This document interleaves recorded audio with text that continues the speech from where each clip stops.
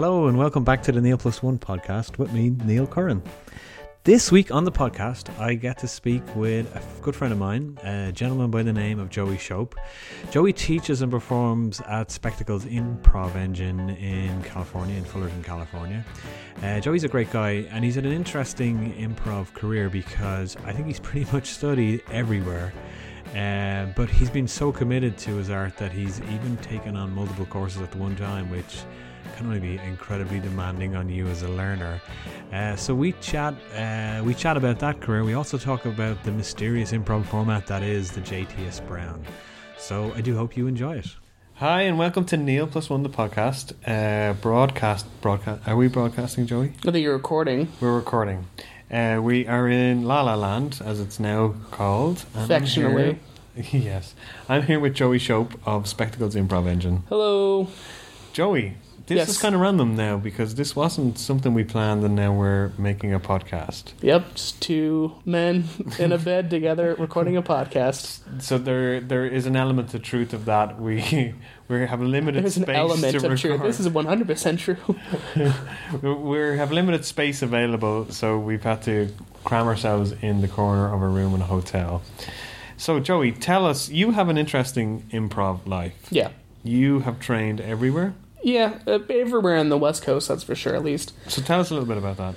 Well, the whole story kind of begins in high school.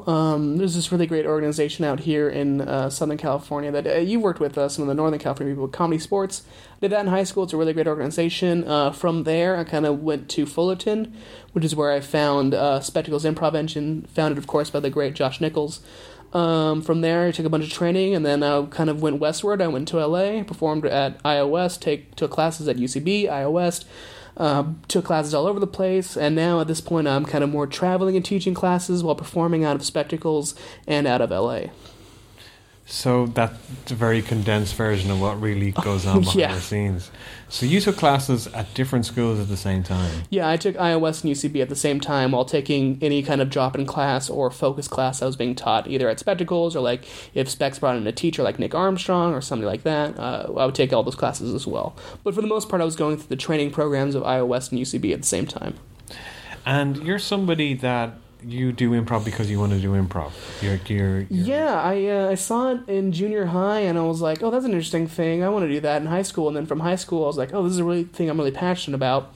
And then, yeah, ever since like 19 years old, I was like, oh, that's what I'm going to do with the rest of my life because it was just really rewarding and something I was really passionate about.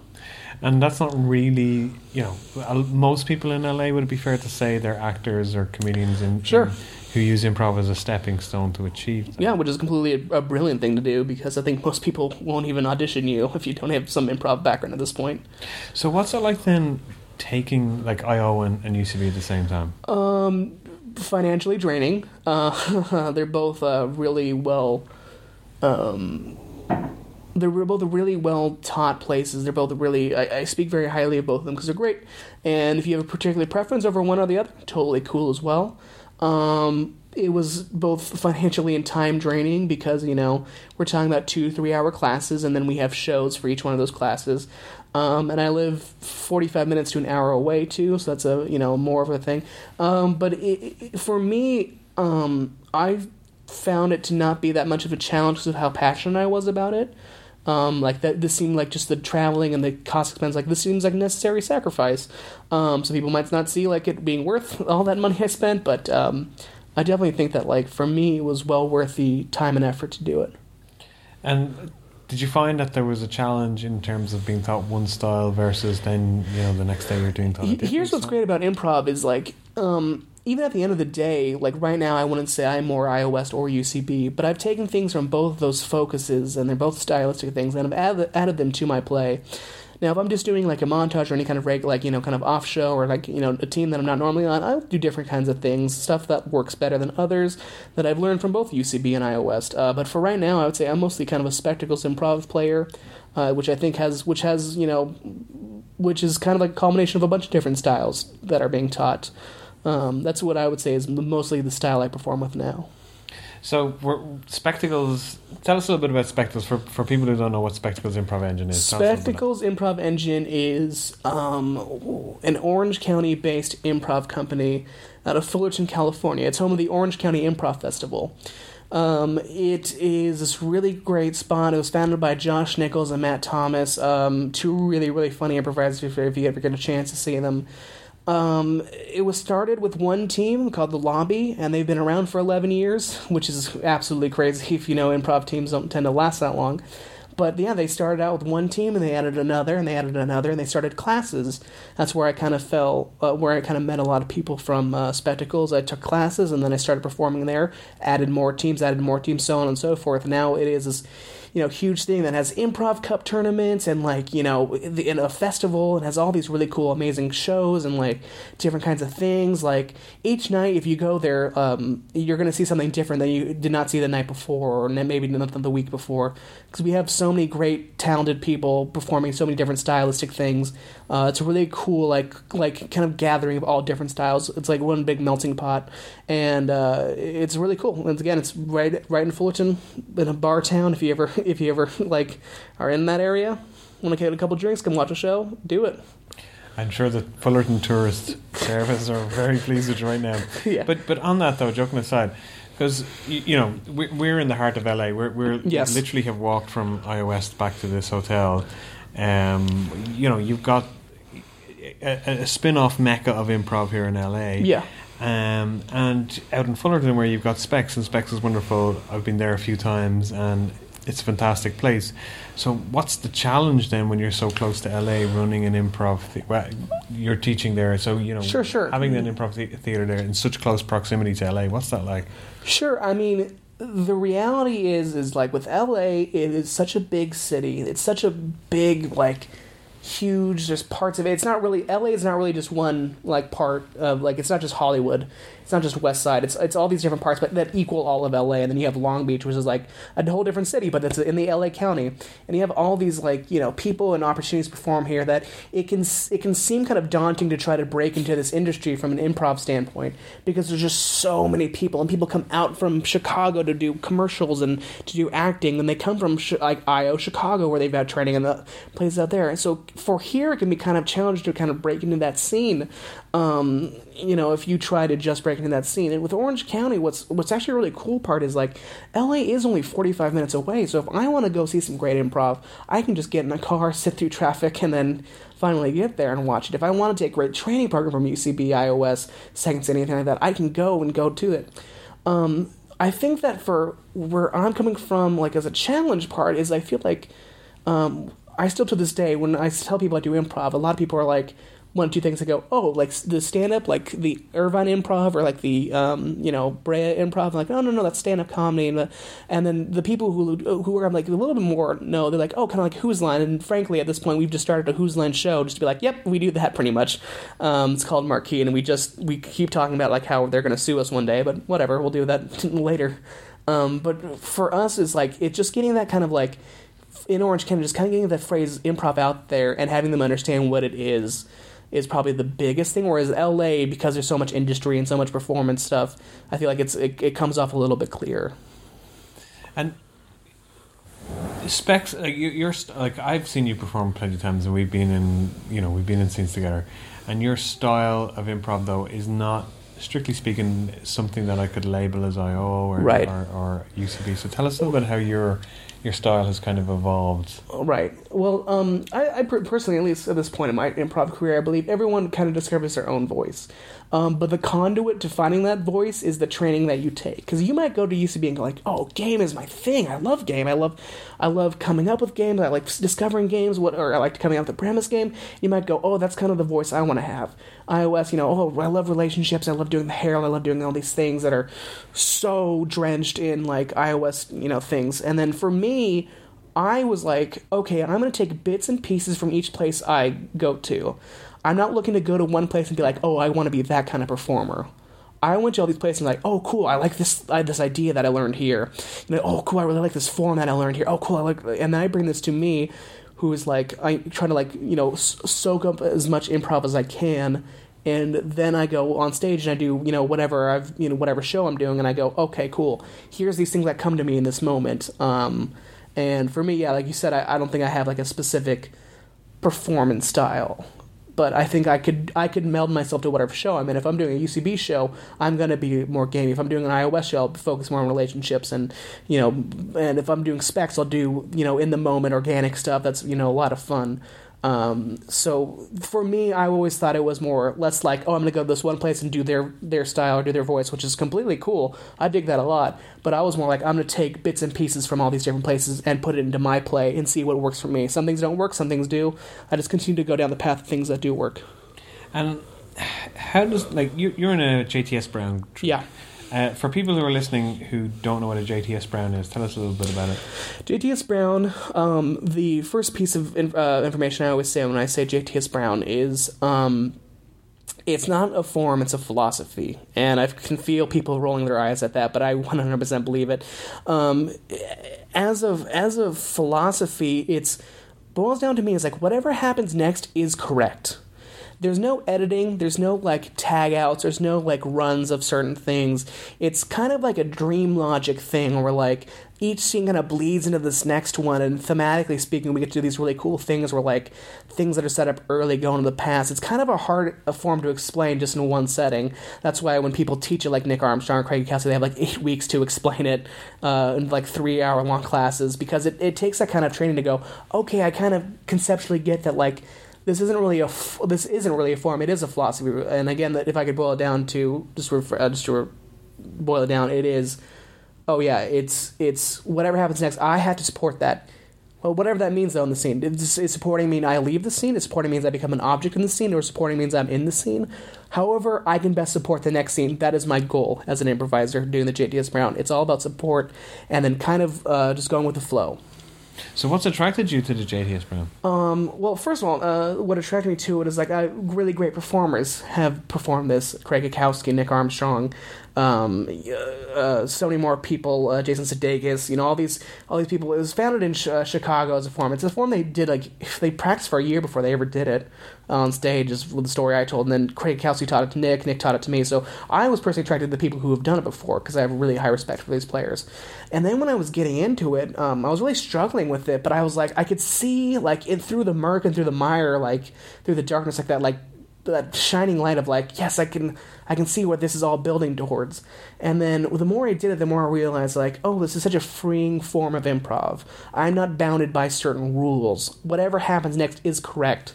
But that can be whatever. That could be silence, that could be big noise and movement, that can be a scene, that can be whatever it is. And so where that's translated to me as an improviser, if I'm doing a show with a lot of scenes in it or something, is I just go, oh, okay, whatever happens next is correct, and I'm going to support that move. It's made me a more supportive player. It's freed me to do certain kinds of things that I've never been able to do before. I'm a big nerd, and I love the whooshy-dooshy, some improv edit stuff. So I'm always a big fan of that. I get to do stuff like that. But yeah, the things that attract me are definitely the people who originally did it, then the having it evolve and having it change me as a performer as it keeps going on, just being more supportive, being more creative, and allowing my voice to be more expressed. And that's interesting because, and correct me if I'm wrong here, because I don't live on the West Coast. There's not a whole lot of people that are doing the JTS Brown.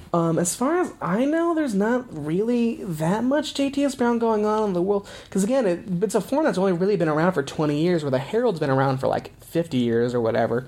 And the problem is that's part of the thing about having one or two teams ever really do it. When it first came out, is that means there's only a handful of people who really know it and can teach it. So it's a really select few people who really know it and who can teach it and really studied it and practiced it. So it's an incredibly rare form, but it's kind of a rare form to pull off too, because it's not really just doing scene after scene. It's about how all these thematic elements connect and the freedom and all that kind of challenge. So I think it's it's a pretty big pill to swallow. That even from a training idea, I've had the class a couple times with Nick, and it took me a couple of classes to go, okay, this is starting to finally click for me. So it's a really big pill to swallow. There's not that many people who can actually teach it too, that kind of stuff. It is a very rare form. Cool. So getting back to specs, you've done a bit of name dropping, Joey. I know. We're going to put that out there. That's fine. You've talked about Josh Nichols a lot. Who? And Josh Nichols, I've heard of him. Josh is a really great guy. Josh is one of, he's on my list of people that inspire me. Yeah. And he's almost a guru in his own right, I guess. So tell us a little bit about Josh and his philosophy with specs.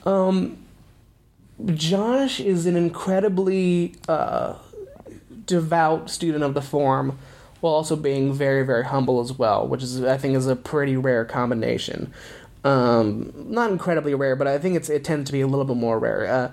He very much quotes people and gives people credit who rightfully deserve it, of the people who taught him, you know what I mean? And he brings, kind of similar, he brings the things that he really liked about teachers and performers, and he brings that into spectacles as a whole community. He brings in the idea of this thing works here, try this form out, try these things out.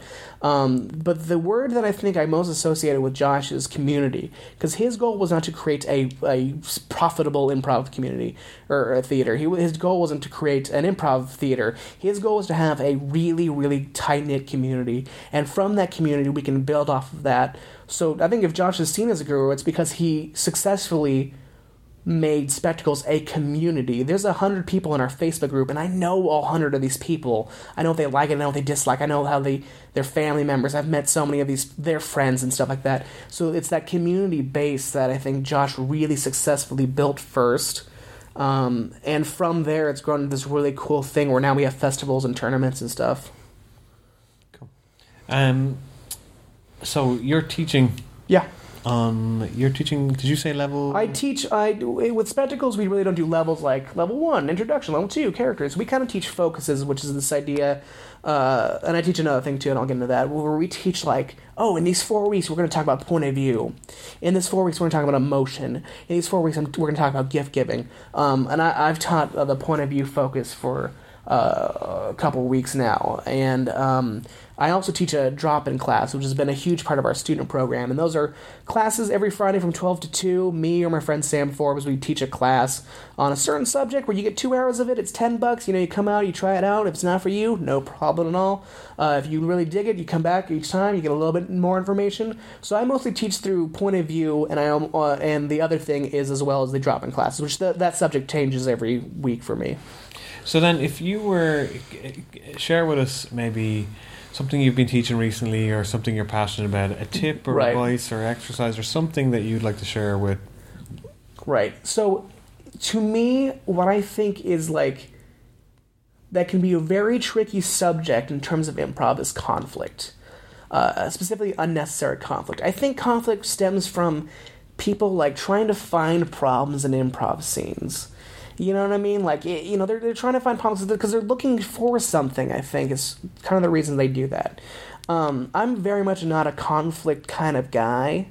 But I teach this class about, loving, hating the world but loving each other. And this is exercise I invented called the Jerks. Very, very simple exercise. Two-person scene. What's very, very simple is you two are going to play jerks in the scene. You're just going to play whatever kind of jerks you want to be, like gossipy church people, dads yelling at their sports kids or whatever. You're going to play considered people jerks. And you guys are going to hate the world around you. We're going to find flaws in every little piece around you. But you're going to love each other the entire scene. So you can have an issue with the waiter and the waitstaff, but you're going to say how beautiful you look in this dress tonight. Because I think that I'm not opposed to having negative feelings or emotions. I'm totally not opposed to that. Those are fun and something we can play with. But I'm going to try my best to make my scene partner. I'm trying my best to connect with them and have a relationship with them. And that is way easier when I'm focusing on positive things about our relationship. I can focus about the negative things about the world around us, but in the relationship, I'm focusing on each other and how it can be positive. Cool. And one last question for you, Joey.